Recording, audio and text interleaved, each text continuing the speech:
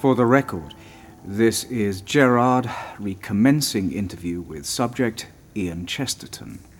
I don't suppose I could have a glass of water. I'm quite dry. I'll have the cup in your cell refilled. You're too kind. After this session. Oh, well, I suppose I'd struggle to drink in these anyway. I don't think you fully appreciate the seriousness of your situation, Mr. Chesterton.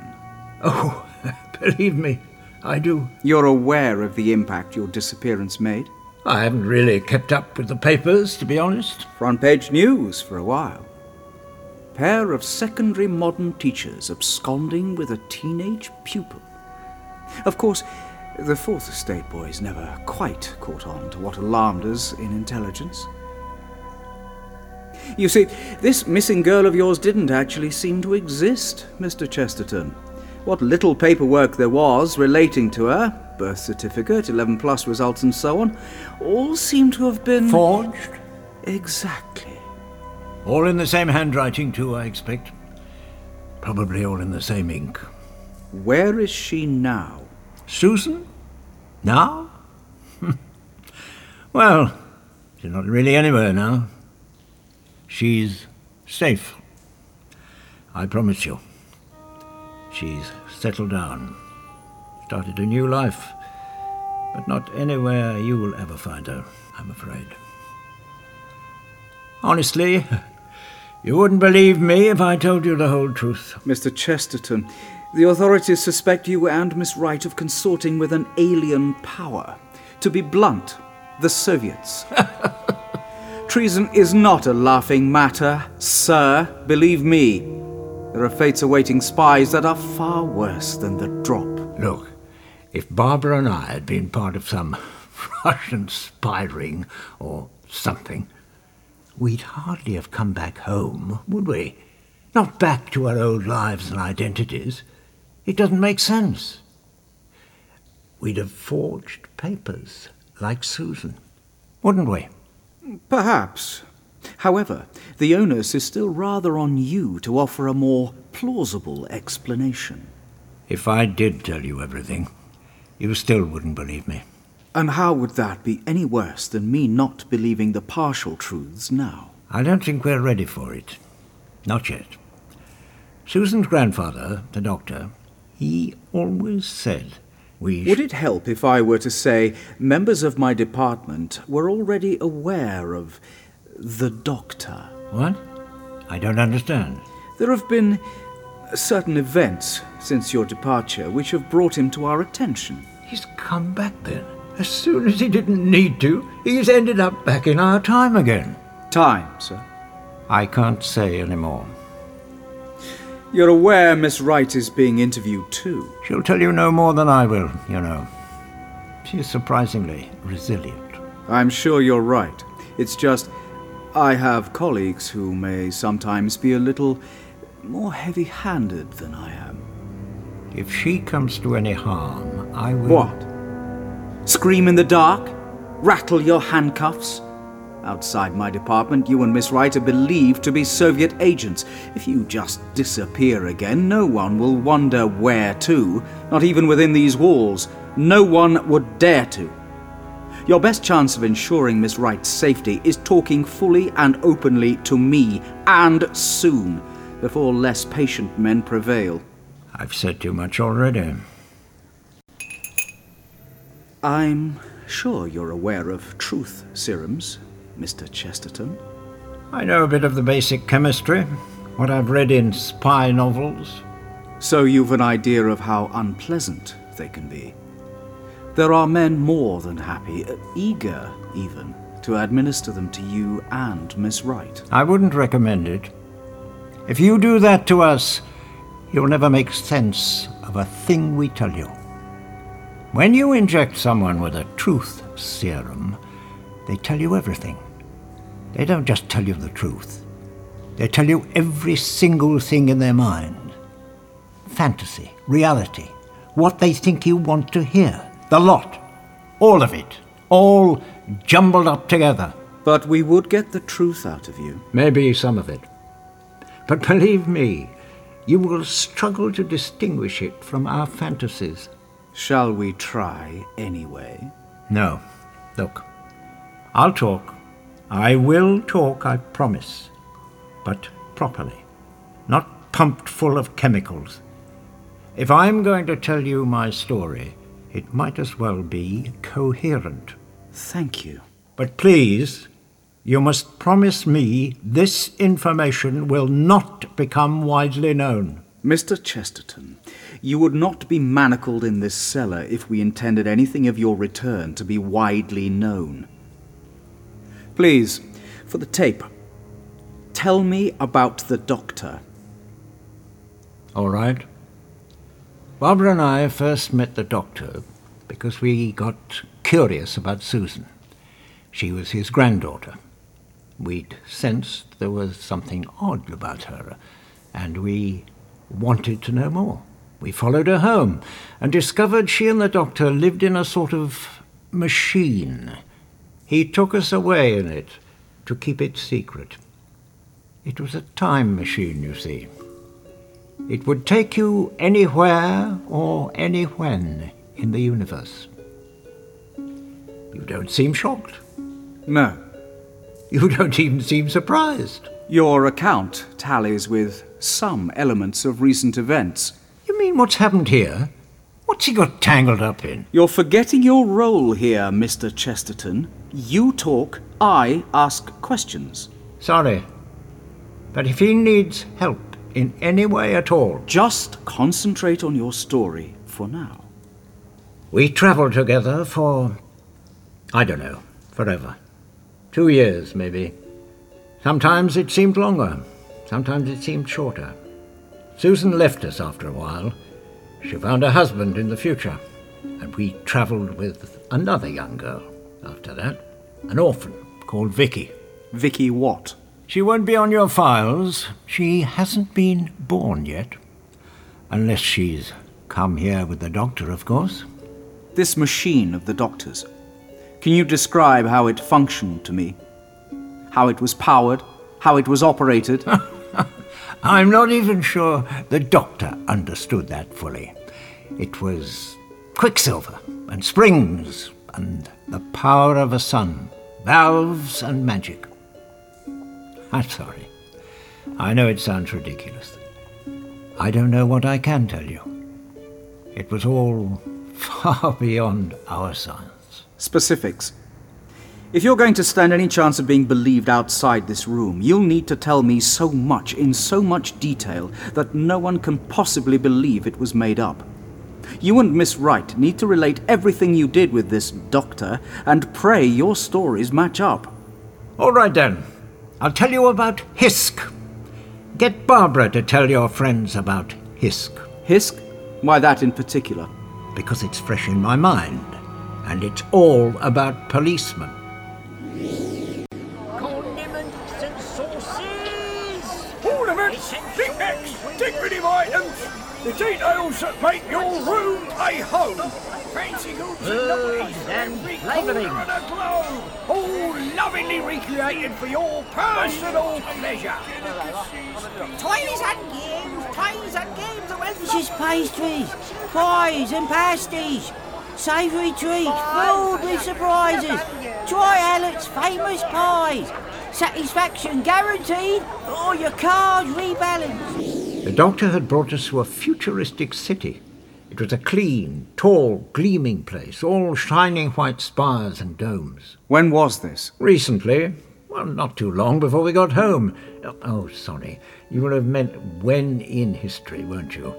I don't know, sometime around Vicky's era, the 25th century. There were things there she recognised. We were in a grand open square, all paved in white marble. There was a long, low building at its centre. Clustered around it were hundreds of market stalls. Stall keepers swarmed around, keen to show us their wares. Tempt you to a bit of slugfish, miss. Exquisite texture. Melts on the tongue. Barbara just smiled. Just the thing for you and your young man. Ian's not young, Barbara laughed. Oh, but I am yours, I gather. She coloured slightly. You know very well. That's not what I was trying to say. He will be after a taste of this. 6 tokens. Buy some now before your little sister does. The fishmonger indicated Vicky, trying on hats a little way off. I'm sorry, I'm afraid we haven't any money, Barbara said. At this point, a young man in a blue uniform stepped forward and cleared his throat. Market Constable, do you have a problem? No problem at all, officer. My friend was just explaining we're not buying today. For some reason, the doctor felt the exchange required his involvement too. He left the stall he was perusing and came to join us. We are travellers, he explained, taking the young constable by the arm. Visitors here, and I regret to say we have none of your currency with us. We're from outer space, Vicky added brightly from under a preposterous bonnet. We're just browsing, really? I wasn't sure they were helping at all. But you should have got your cards at your reception port. Sorry? Everyone visiting Hisk is entitled to a 700 token commerce card. For free? Asked Vicky, wide-eyed. She put down an armful of millinery. Of course. We share our resources in Hisk. We'd be wrong not to extend the courtesy to visitors. You only have to pay more for goods if you leave with them. Barbara and I still didn't quite understand it. The constable must have seen our puzzled glances. It's pointless trading for profit within the city, isn't it? We'd just be taking things from each other. I'm sorry. How is this relevant? I thought you wanted to know everything. This matters. It's the way the city of Hisk worked. It wasn't like here. They made their money creating things to sell to other cities. But within Hisk itself, everything was shared. The doctor patted the constable hard on the back. Of course, yes. We know about this custom. Of course. It's a noble attitude, widely spoken of. Regrettably, though, we seem not to have received our tokens. We must have missed our briefing somehow. Curiously, this seemed to satisfy the constable. He turned on his heels and headed off into the square's central building. He returned soon after with tokens for us all. Thick metal business cards with a number display built in. Every time you bought something, you had to put the card into a machine that moved the numbers down from 700. I suppose when you clocked out of work each day, it moved the numbers up.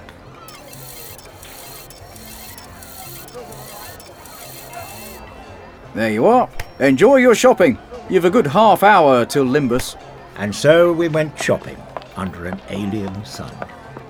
Vicky was quite excited at first, running from stall to stall, shouting back her latest discoveries. Eggs, Ian! Like the chickens made in Italy! Shoes, Barbara! Lots of silly shoes! I think the stallholders must have thought she was mad. The colours! A Plinton! I never knew what one of those was, I'm afraid, but she soon began to flag. I don't think I like this market much, she said after a while. Oh? Why ever not, child? The doctor asked. Well, it's no fun. At the Assisium market, you had to haggle and hunt around, and it was all higgledy-piggledy and surprising. Here, Everything's all nicely arranged and all the same price. I didn't really understand the problem, but Barbara agreed. Vicky's right, she said.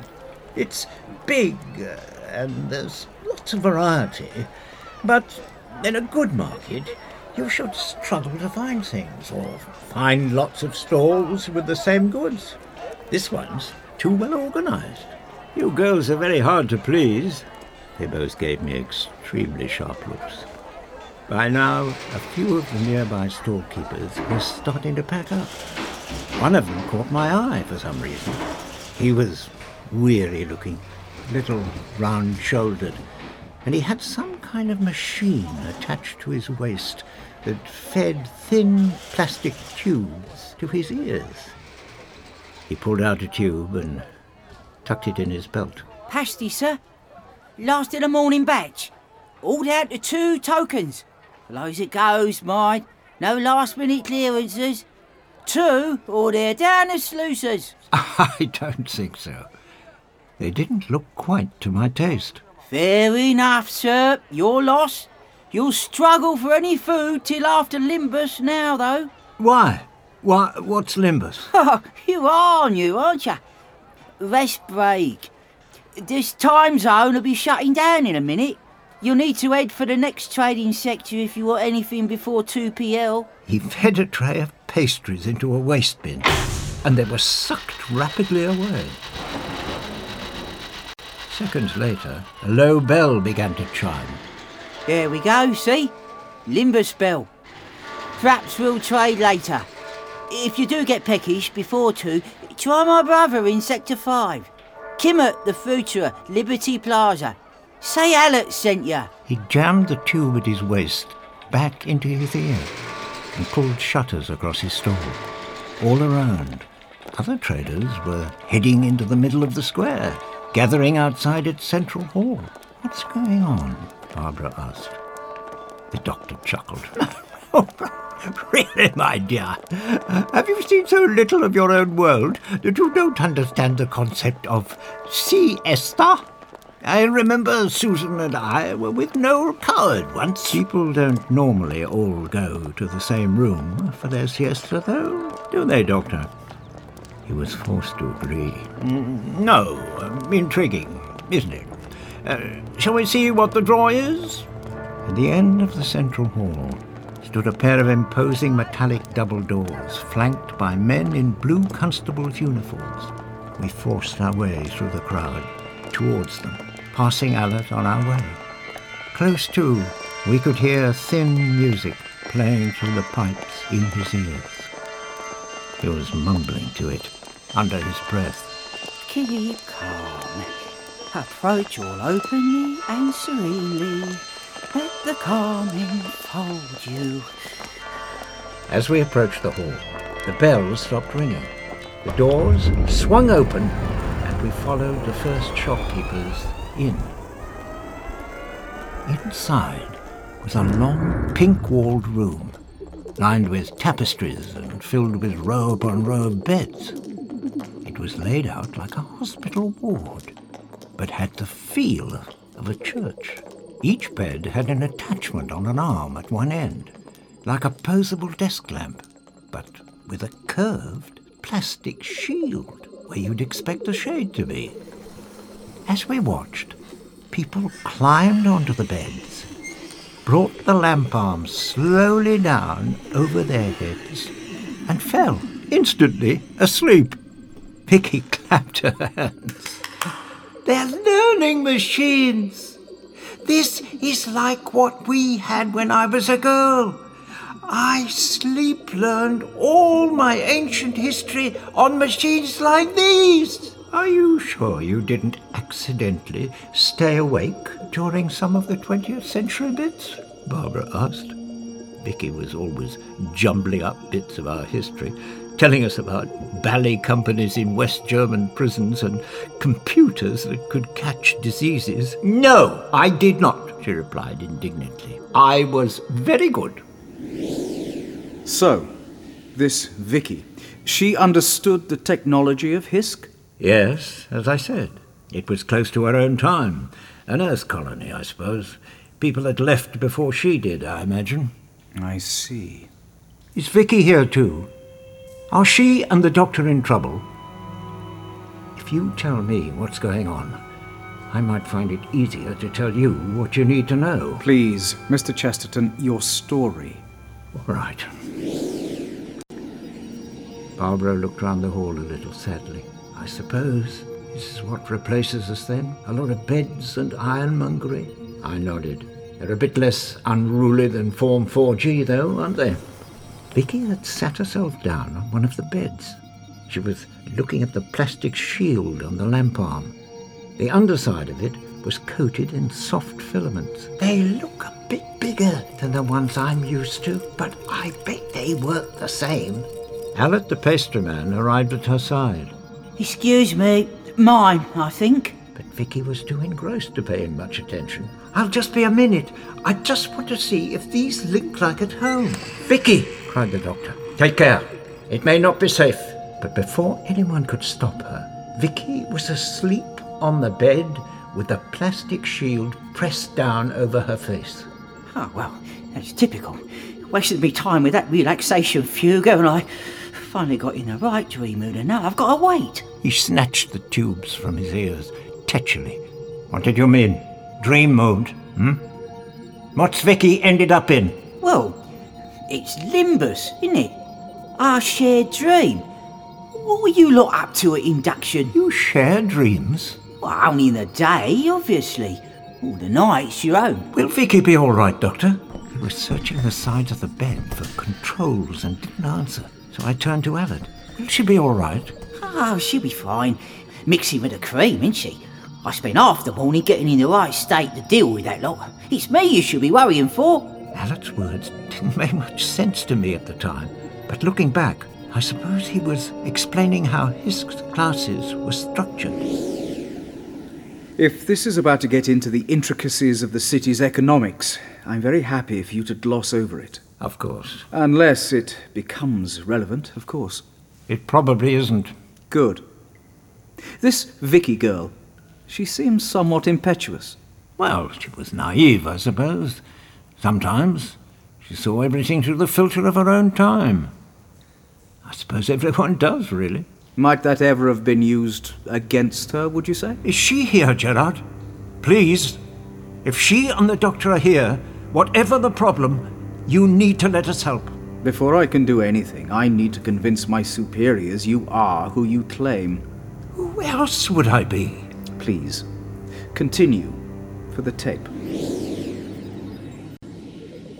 Vicky was on the bed for a few minutes, I suppose. Then suddenly, with hardly any fuss, she and all the sleepers around her started to rouse. Excuse me? Alec pushed Vicky aside and took her place on the bed. Barbara took Vicky in her arms. Are you all right? She asked.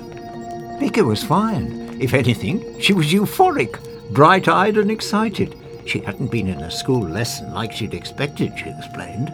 These teaching machines were more like playtime. Oh, it was wonderful in there, Barbara. You must try it. It's like a whole other city inside this one, but sort of magical. She waved to a passerby, heading out of the hall. That man was a dragon before. A lady dragon. I helped paint her talons. It seemed everyone on the beds had been involved in a sort of vivid collective fantasy that seemed to last hours. It also turned out Vicky was keen to tell us all her dreams' funny bits, in painstaking detail. It was very clever, you know, Ian. It all felt totally real, and somehow or other, all our ideas were merged up so that they were in the same place. I dreamed I lived in a big castle, but I was visited by lots of other dreams too. There were flying people and men on big stilts who could step over the turrets, and big Vikings who couldn't fit through the turnstiles. Anyway, after a while, the floors went a bit bouncy, so I went to join someone else in their dream. They were having a sort of motorboat exam in my moat. But then it all got stretched and turned into the sea. It really was lovely. She nodded to another person, who smiled back. She was a sort of accountant with angel wings. It's curious you can recognize people outside the dream. I wonder how that is. Our constable from the market provided us with an answer. Conscious dream mingling is just the tip of Limbus. Limbus connects the people of Hisk subconsciously too. It encourages our citizens to truly know each other, to share who they are and what they hope to be together. It feeds into our real lives, helps us work for the common good. I see, I said, thinking it sounded awful. The doctor seemed intrigued. But surely it's impossible for everyone in the city to know one another. You can't all interact in there together. No. The dreams are localised naturally. Every sector dreams at a different hour, but the dreams of every plaza hall in every sector are monitored and pooled centrally. They help us build our future. The constable smiled. Try it, please. There are beds free now. Be our guests. Barbara looked at me uncertain, but definitely tempted. There did seem to be a few spare beds. I'm not sure. The second session's always less popular. There'd be no difficulty. It's very straightforward, Ian. I'll show you around if you like. I bet you'd be a splendid hero in the Limbus city. You could be a knight in my castle. Barbara raised an eyebrow, and I must admit I felt a little put out. I'd make a very good knight. Richard the Lionheart knew quality, you know. Somehow I found myself agreeing to give it a try. I reasoned, if nothing else, being part of the dream would be preferable to hearing it recounted. The doctor rather firmly declined to join in. No. Not for me. You go if you must. I've no time for such fripperies. Vicky looked a little crestfallen, and he softened his tone. I suspect my body chemistry is a little different from yours, child. I fear the process won't work for me. He brushed us away with a series of flicks of his fingers. I'll be here on your return. Don't you worry. What did he mean about his body chemistry? I've no idea. It's just what he said. Was he implying he was alien, do you think? He might have been. He implied a lot of things. I think it might just have been an excuse. I don't think he wanted to share his dreams with us. It would have been like sharing his secrets. We found ourselves a row of unoccupied beds and pulled the plastic shields down on our faces. I felt the filament touch my skin. It was a tickling sensation. Not unpleasant, warm, but with a slight aftershave sting.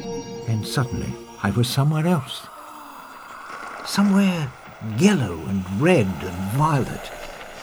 Gradually I became aware of shapes. Strange, spindly and bulbous organic forms surrounded us. Buildings, but buildings quite unlike those we'd seen in the waking city. These were the places inside people's heads.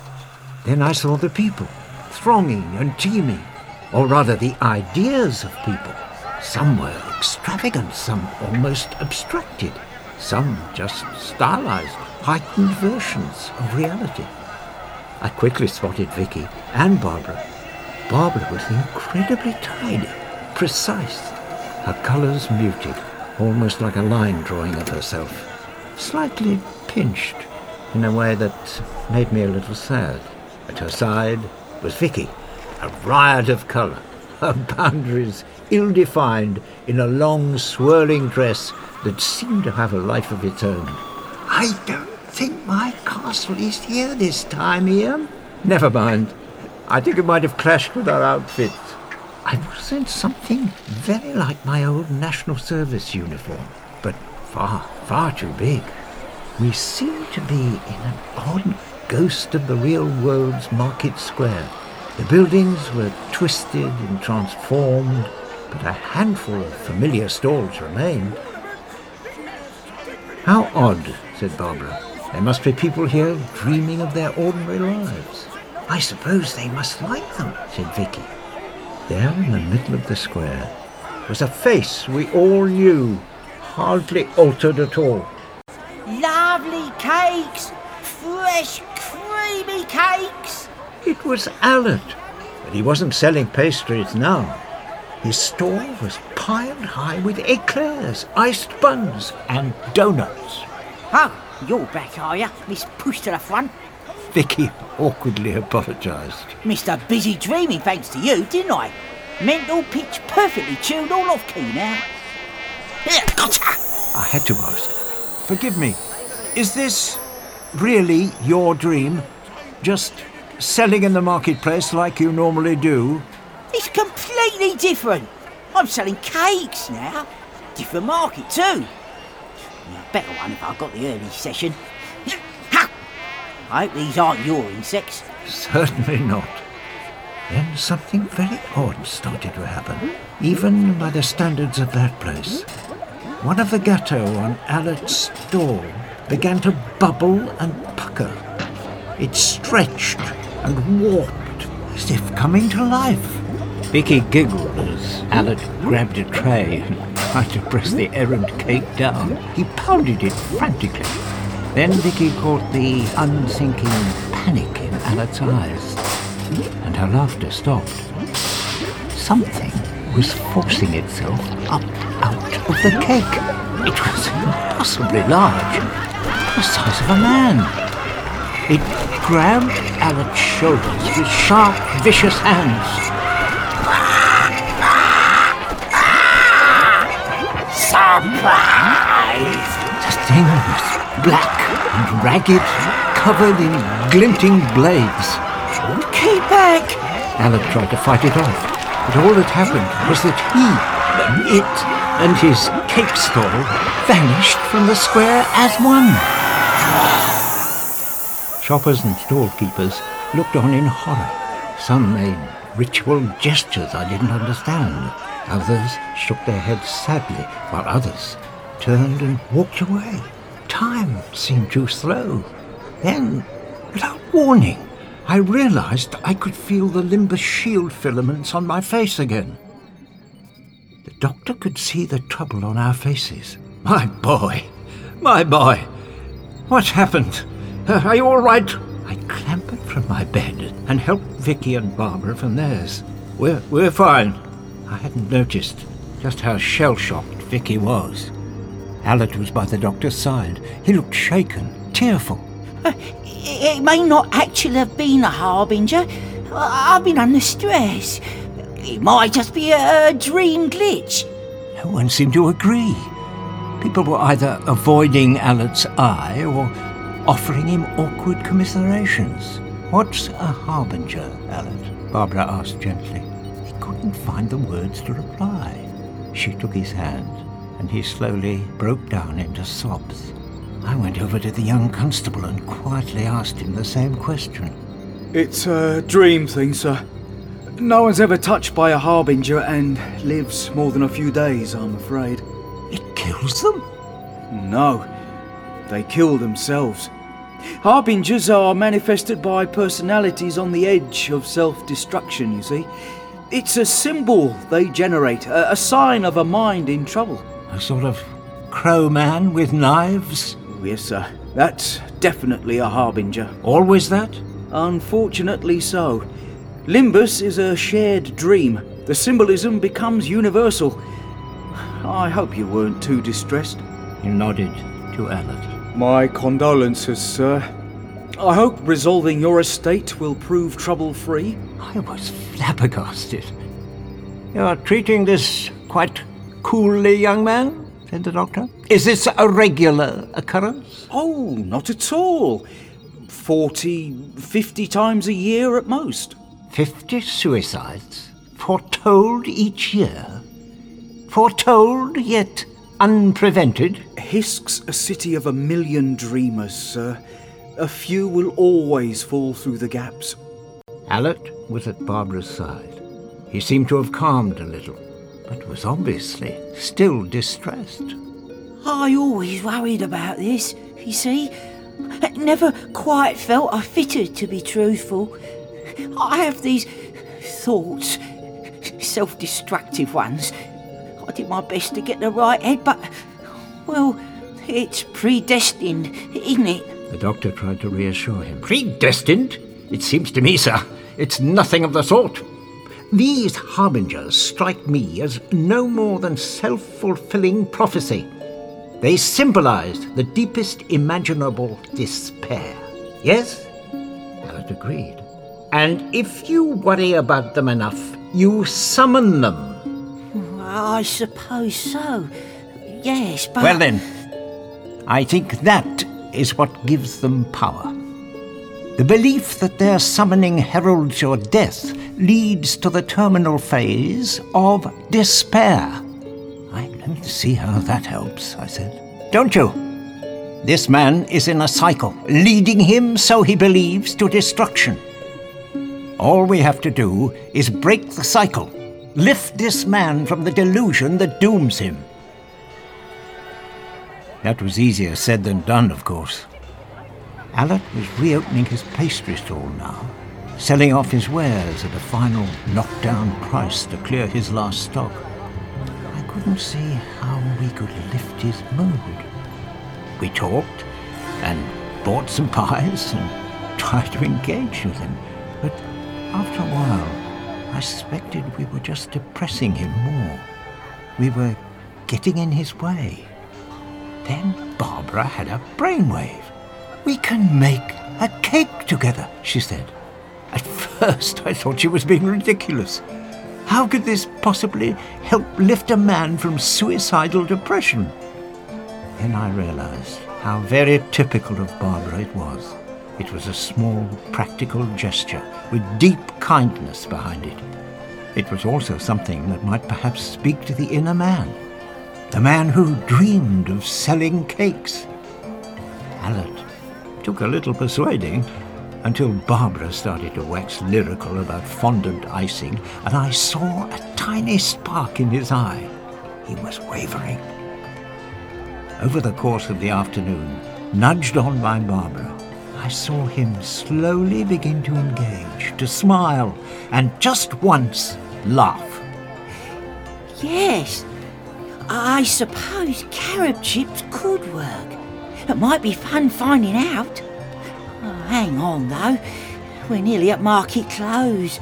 We'll never get the ingredients in time. "We will," said Barbara. She split us into groups, chasing through the market for our ingredients: eggs and milk and flour, candied fruit and exotic flavourings. We ran from stall to stall, making our purchases with those strange token cards as the market began to close down. Alec stayed behind, selling his last few pastries. By the time we got back with everything we needed, he'd gone. For a moment I thought he used our shopping expedition as an excuse to slip away from us. Then I saw he'd left behind his address. It took us a little while to find Alec's apartment, pounding those unfamiliar streets under unknown stars. It was a second-story bed-sitter room a few streets from the square, but hidden down a thin alley we must have walked past 3 times. When we finally climbed the steps to his door, we found it open. "Alec?" Vicky went over to the chair where he sat in the dark, while I searched for a light control. She tapped his shoulder, and he fell to the ground as the lights flickered on. He was already dead.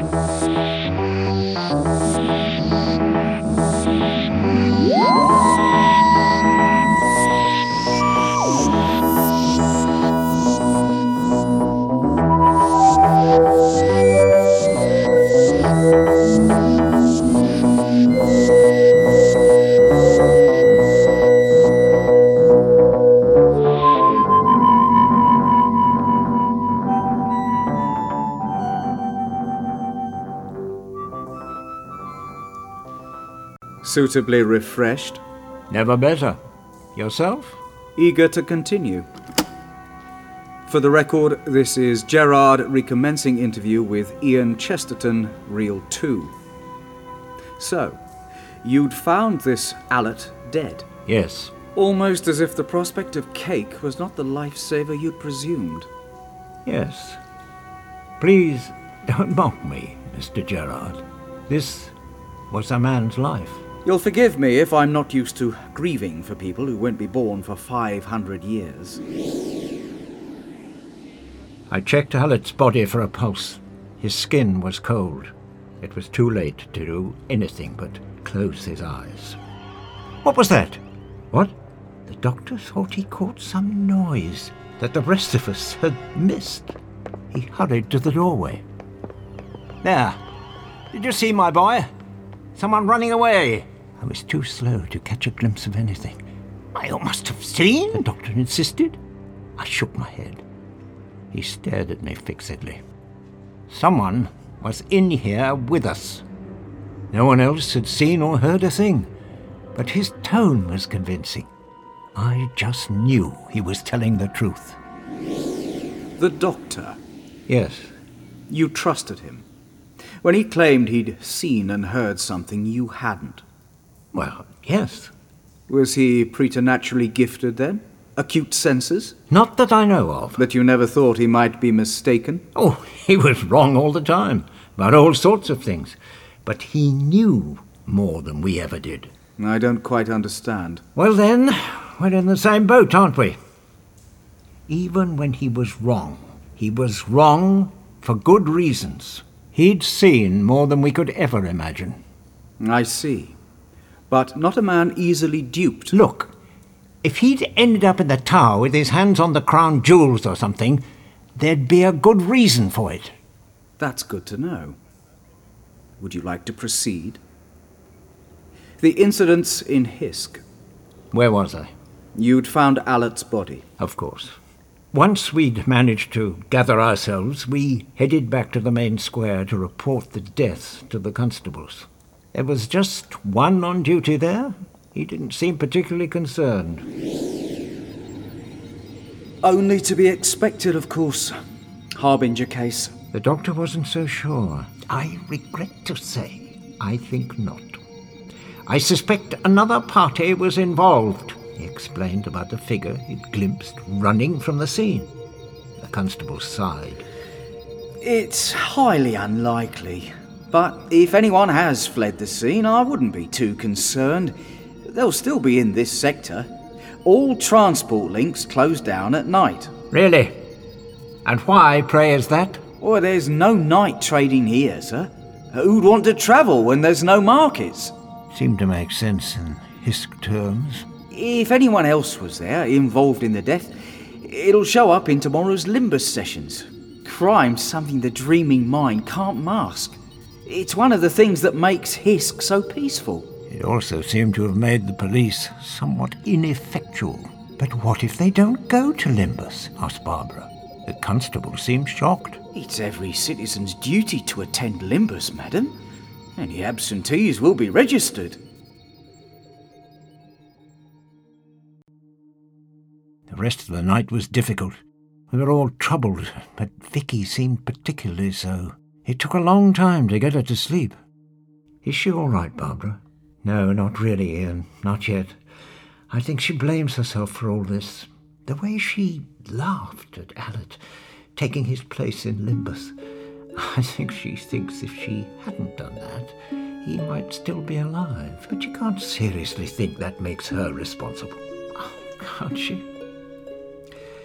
I'd better get back to her now. Barbara? Yes? Nothing. Good night. The next morning, the doctor trooped us into the Limbus hall and started making demands. He insisted we interrogate everyone about the night before. He became quite imperious about it. He began by making the constables check their travel records. To be certain no one had left the sector? Yes. Transport started up again at dawn, you see. Market traffic? Exactly. Then slowly, without anyone noticing, he started to take charge of the constables. It's funny. We were a bit like your lot, looking for Susan, leading a police search for someone who didn't seem to exist. The doctor stood in the centre of the hall, a still point around which everyone else revolved. He assigned jobs with a jab of his bony fingers. You, Constable, will organise additional Limbus sessions. You, check for absentees. You shall accompany my friends in Limbus, and you will assist their investigations there. What are we looking for? Guilty unconsciousnesses, he said. I made a sort of feeble joke about looking for people's eyes moving closer together in their dream. He didn't seem to understand. So you interrogated everyone in the sector? Over the course of the day. We were quite nice interrogators, though. None of the chains and threats. You obviously weren't in a hurry. We were in our second Limbus session when I heard the scream. I looked around. Barbara was questioning a mouse in a leather apron. Vicky was nowhere to be seen. She'd vanished from Limbus. With our constable's help, we disengaged from the dream and returned to the hall. Vicky was with the doctor. He was patting her gently on the back as she buried her head in his chest. His eyes looked troubled, though he tried to keep it from his voice. There, my child. It was just a dream. That's all. Just a dream. It wasn't, though, she said. It was real. I felt a hand on my shoulder in Limbus, and when I turned round, it was Bennett. My old guardian, Bennett. But his face wasn't right somehow. Oh, Vicky, said Barbara. That happens a lot in dreams. Limbus will be just the same. But then scales and spines grew out of him, Barbara. And he grabbed me and said, "Surprise," in that horrible voice. And then I looked again. He turned into a harbinger. I'm going to die, aren't I? No one rushed to reply. You'll pardon me for saying it, but all that was the doctor's fault. He endangered you unnecessarily. Do you think? Yes. You'd already seen a man die as a result of Limbus. Possibly. We weren't sure then. And it was clear Vicky was distressed. Exactly the wrong state of mind to go back into Limbus. He could have got you all killed. He let the three of you face danger while he waited safely in the hall. No. That's not how it was. Perhaps once I'd have agreed with you. Perhaps once you were right. You know how persuasive the doctor can be, how he can change your mind about things. You were with him a long time. The doctor was the first to answer Vicky. Nonsense! You're not going to die? Not at all. Think! The fact you were confronted by this creature suggests two things quite clearly. Firstly, it is not something you yourself have created. It belongs to this culture. It appears to you in its traditional form. Remember? If it had truly been summoned up from within you, that would not be so. Secondly, whatever it truly is, it feels threatened by you. Ergo, we can defeat it. But I'm from this time, Vicky protested.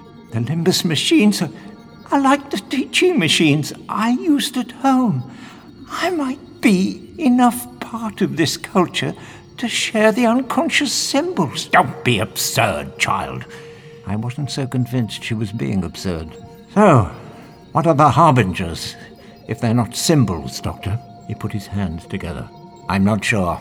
Yet. There is a physical killer at large here. I'm certain of that. I heard footsteps and saw a figure flee Alet's room. Remember? I also believe that killer is somehow linked to these harbingers. But beyond that, I can't say. Well, how can we fight something if we don't know what it is? By learning, my boy. And the sooner, the better. He didn't spell out the reason for urgency, but we all remembered the constable's words the previous day. No one's ever touched by a harbinger and lives more than a few days, I'm afraid. The doctor persuaded the constables to let us have access to their central records. They just let him? No, he persuaded them. How? I don't understand how he does that. Why do people trust him? I don't know. I think he just radiates the fact he's trustworthy somehow. It's either that or... Go on. Or he's very, very clever and knows how to seem trustworthy. I think we both know he's very clever, don't we? I trust him. And whatever's going on here, whatever's brought him back to London, you should too. Please, just finish your story. The market constables were a bit like you, really. Barbara, Vicky and I, they trusted. The doctor, not quite so much. We'd been in limbus. They had some sense of our inner selves. They could tell we were reliable. But the doctor didn't share his dreams like us. They gave us permission to search the city records, but they insisted the doctor was accompanied at all times. Either a constable or one of us had to be permanently with him. He blustered indignantly for a while. I'm trying to investigate a murder here and prevent a second. You should be assisting me, not getting under my feet, until they pointed out he was exactly the kind of dangerous person he alleged they should be looking for. Someone who somehow remained a mystery to the rest of Hisk. One of the constables said any information we wanted could be dream visualized for us. We could set up solo limbus sessions for you. Much more efficient. The doctor gave him short shrift. No. My young friend here has been traumatized by it, and I can't use the thing. The girl's parents here could always access it for you. The doctor snapped. Young man, we require first-hand facts, not hearsay. The constable looked a little hurt. If I gained my understanding of your world from a dream designed to make it clear to Mr. Chesterton, I'd run the risk of learning more about him than it. That would never do, I said. He ignored me. I'd rather we trust our own eyes and ears first and use our imaginations later. The constable seemed to understand. He led us to rooms at the back of the hall.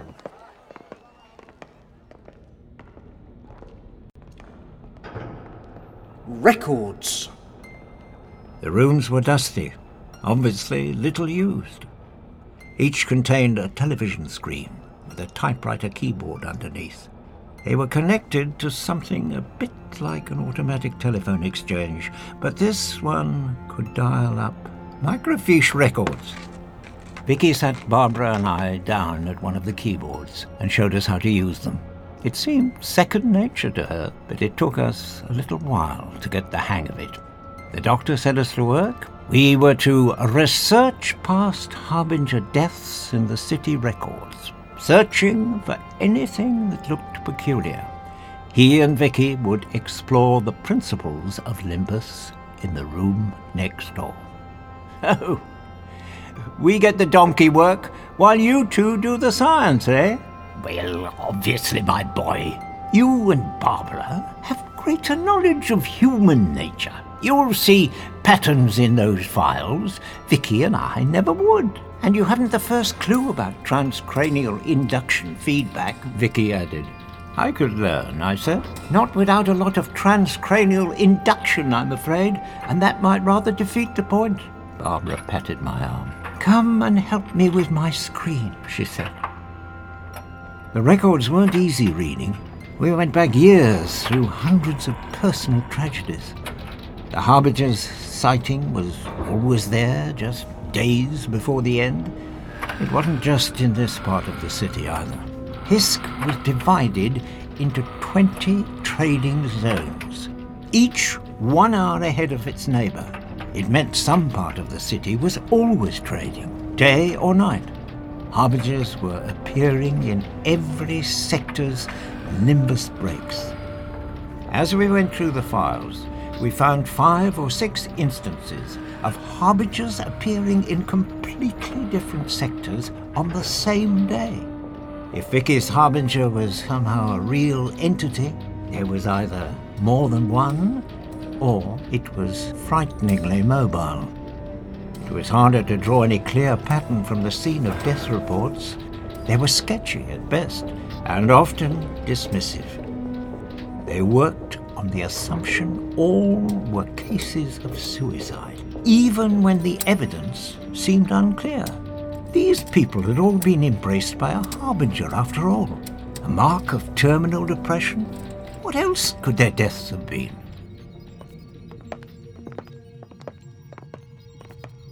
After several grueling hours, we reconvened in the main hall and compared notes with the doctor and Vicky. The doctor appeared a little deflated. It seemed he'd been working on an assumption. We were dealing with a killer made of dream stuff. He'd thought dreams were somehow finding a way into reality, but they weren't. It had become clear that was something far beyond the technology of Limbus. Well, surely that's good news, said Barbara. If we're up against a person rather than some kind of living nightmare, we've less to worry about. We've something concrete to face. The doctor smiled at her and said she was right. But I could tell that wasn't what he was thinking. Quite so. Ruling out a hypothesis is an important step on the road, he said, with forced brightness. It focuses our energies onto where the truth must lie. All that remains is to determine the details we're still missing that will reveal the answer. Just that, I thought. Vicky and I will delve deeper into the intricacies of the Limbus mechanism, the doctor continued, putting an arm round Barbara's shoulder. I want to see if we can fathom exactly the process that makes these harbingers manifest. You and Ian must continue to scour the city records, I fear. See if you can find witness reports for any of these unfortunate deaths. Anything that might suggest someone fleeing the scene. He didn't manage to convince me he held out much hope. As Vicky and Barbara headed back to our research rooms, I held the doctor back. You think we might not be facing something real now, don't you? I can't say I follow you, Chesterton. I think you're worried Vicky's caught an idea that you were wrong, and there's no physical killer here at all, I said. If the harbinger is a notion that somehow grown up in Limbus, a fault in the workings that infects vulnerable people and slowly takes control, it might lead Vicky to take her own. If that's so, we must be vigilant. How can we defeat an idea? I don't know, my boy, but we must. I looked into his eyes. What if we left here, Doctor? Took Vicky away in the TARDIS? Might the influence on her fade? He avoided my gaze. It might not. In either case, it would do nothing to protect the poor people here. Now would it? I suppose not. So what do? We redouble our efforts. I shall keep a close eye on Vicky. A noise came from Vicky's workroom. A clatter, gasping. Vicky! We ran in together, and there was Vicky. Her hand round her neck. She seemed to be choking at first, I thought. Choking herself. Get off her! The doctor launched himself at Vicky, attacking her. Doctor, what are you doing? Help me, my boy! What with? Concentrate! Can't you see him? Then I realized he wasn't attacking Vicky at all. He was fighting someone in between him and Vicky. Someone completely invisible. Vicky's hands weren't at her neck at all. They were trying to wrench someone else's away from it. With an effort of will, I began to see the attacker's figure. At first, just a pale, translucent blue ghost. Then, all too solid. It was our Constable Chaperone. I'd almost forgotten he'd been there. Between us, We wrestled him away from Vicky. Then, with a deft hand move I didn't properly see, the doctor rendered him unconscious. He is strong, then, the doctor? He can be, yes. He's unpredictable.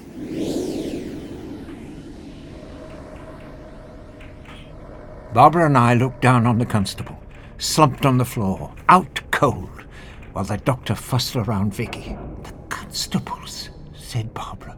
"Are they behind this?" "I fear so. I assume Nimbus conditions people not to see the killers in their midst. It took us a while." "Yes, I suspect your limited exposure made it easier for you to break the conditioning. So that's why only you heard the killer leaving Alet's room. Why we couldn't see him running away."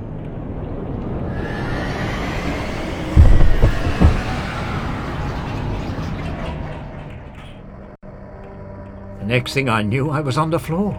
I was in another part of the room, and I was aching all over.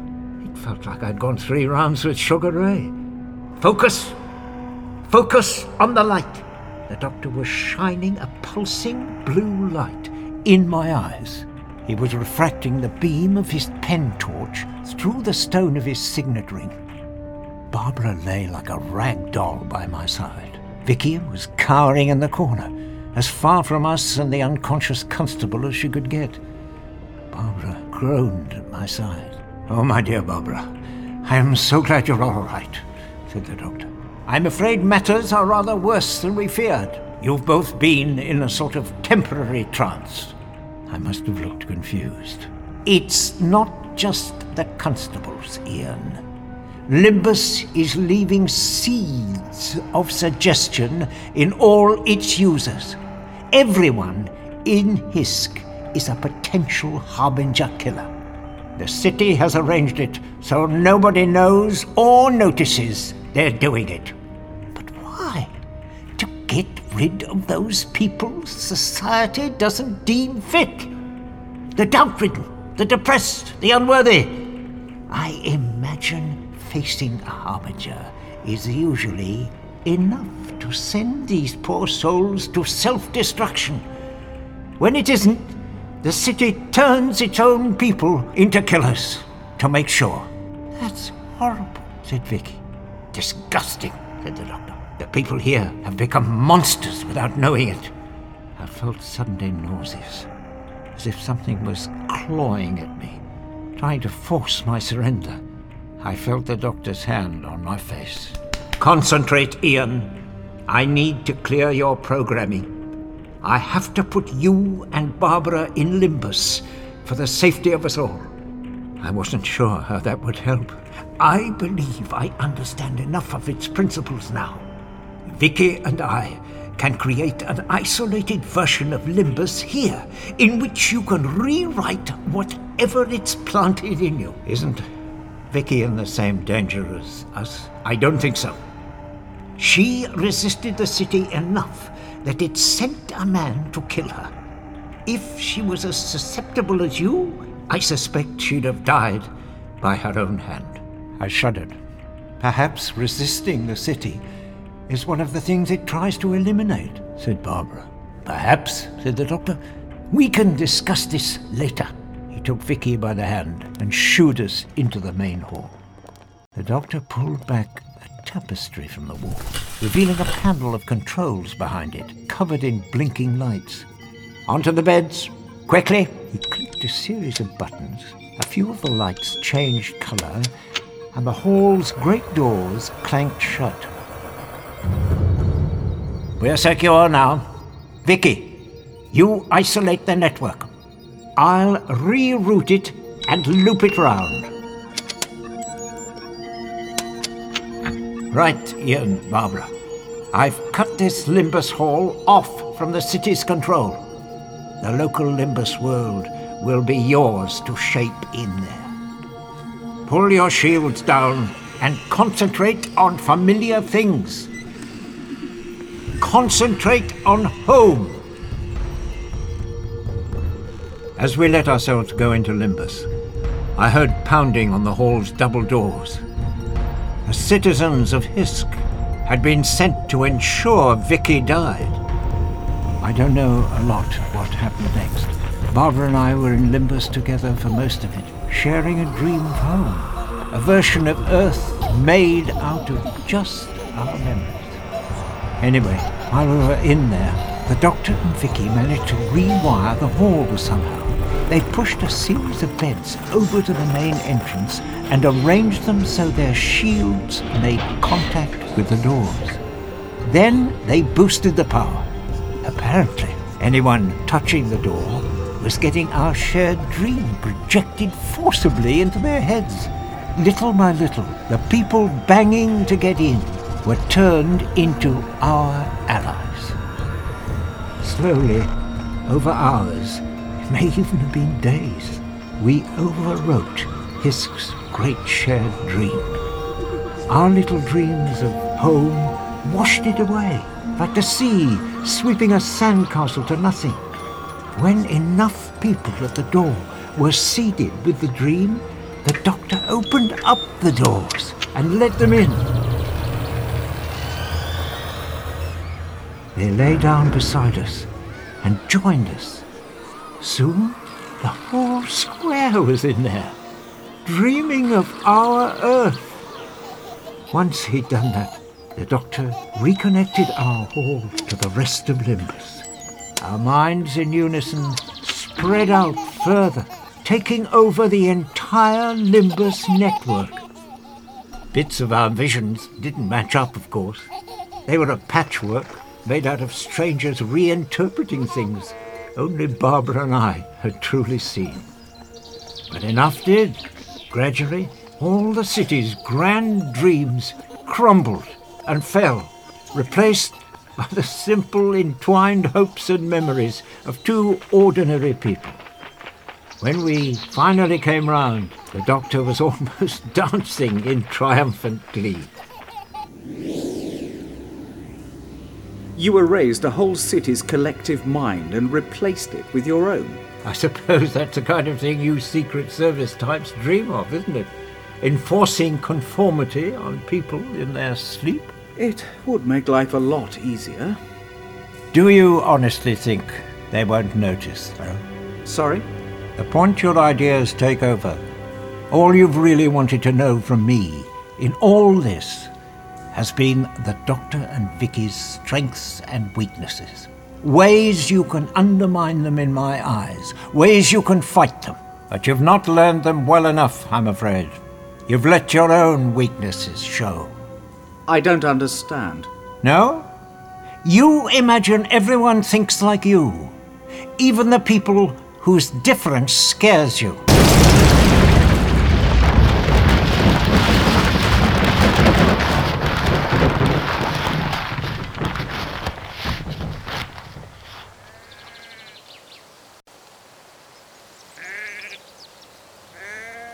Surprise! Surprise! Surprise!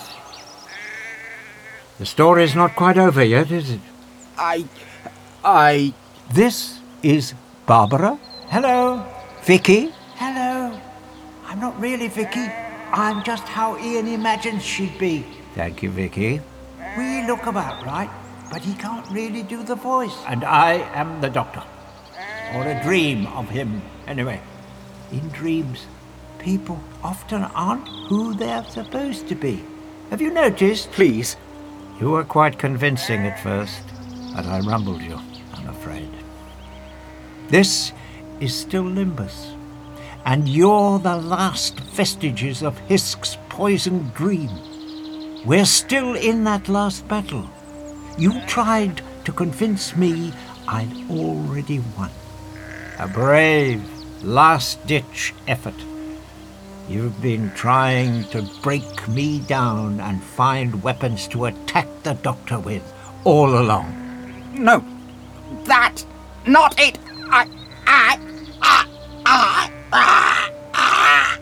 Your ending was the biggest giveaway. My memory of that victory, my return to Earth, both a bit too straightforward and glossed over somehow. Clever to plant them. but not quite right. And I think a little too callous. The way you had me gleeful in victory. That would have come out of Ian's version of you in his head, though. It's made out of his memories like this place is.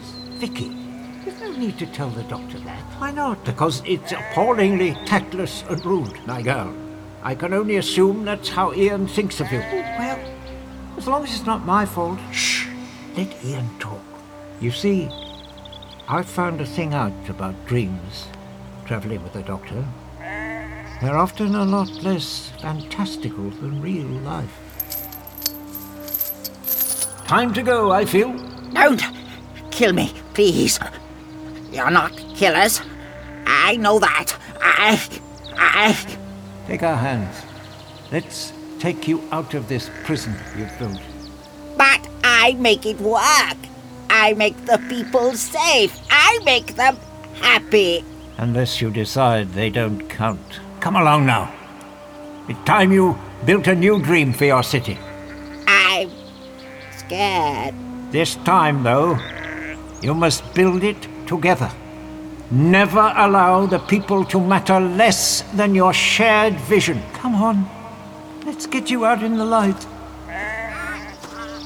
Barbara? Yes, Vicky? If we're Ian's dream version of us, is that why you're dressed funny? It's not really polite to mention that, Vicky. Oh, sorry. Are you coming, Ian? Yes. Just give me a moment. I just want to switch off this tape. Why? It's not real. I know. It just makes symbolic sense somehow. I think sometimes that's all that matters.